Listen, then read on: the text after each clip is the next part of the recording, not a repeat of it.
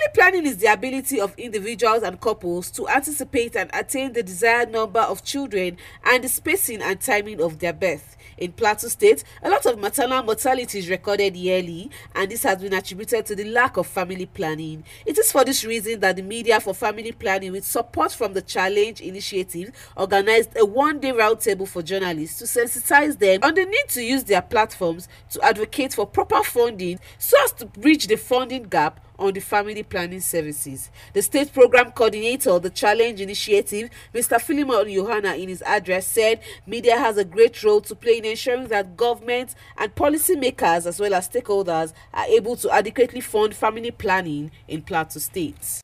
Because everybody listens to the media in whatever platform, it is quite necessary for us to lend our voices to it, which will ensure an increase in allocation or an increase in allocatory budget for family planning in the Plateau State to ensure that we are able to close these gaps.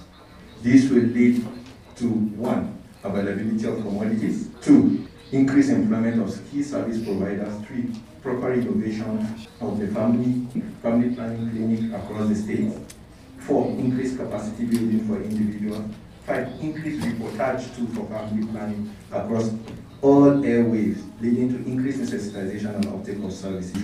Hence, the role of the media in ensuring that there is adequate funding for family planning, and that is why TCI is proud to be associated with this group and will continue to support this group and encourage this group to meet its end. In her paper presentation entitled Bridging the Funding Gap on Family Planning Services in Plateau State, the chairman, Voice for Family Planning and Reproductive Health, Dr. Josiah Mutuhir, who was represented by the secretary of the center, Mrs. Johanna Dung, said for there to be effective family planning services, there has to be great commitment from the federal, state and local government level.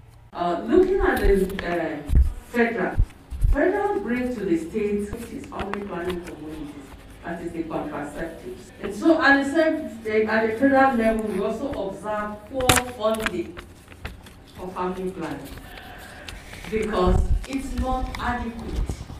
If there were adequate funding for commodities, adequate quantities will be put in place, they will be distributed to the states, and those who need these services will get the services as and when they need them. And so there is poor funding for FP commodities, there is poor distribution network. Individuals and government at all levels must begin to see family planning as a partnership and also as a priority. Otherwise, whatever efforts being put in place might not yield the desired results. From just the Plateau State capital, I am Omolola Fadile reporting for Voice of Nigeria.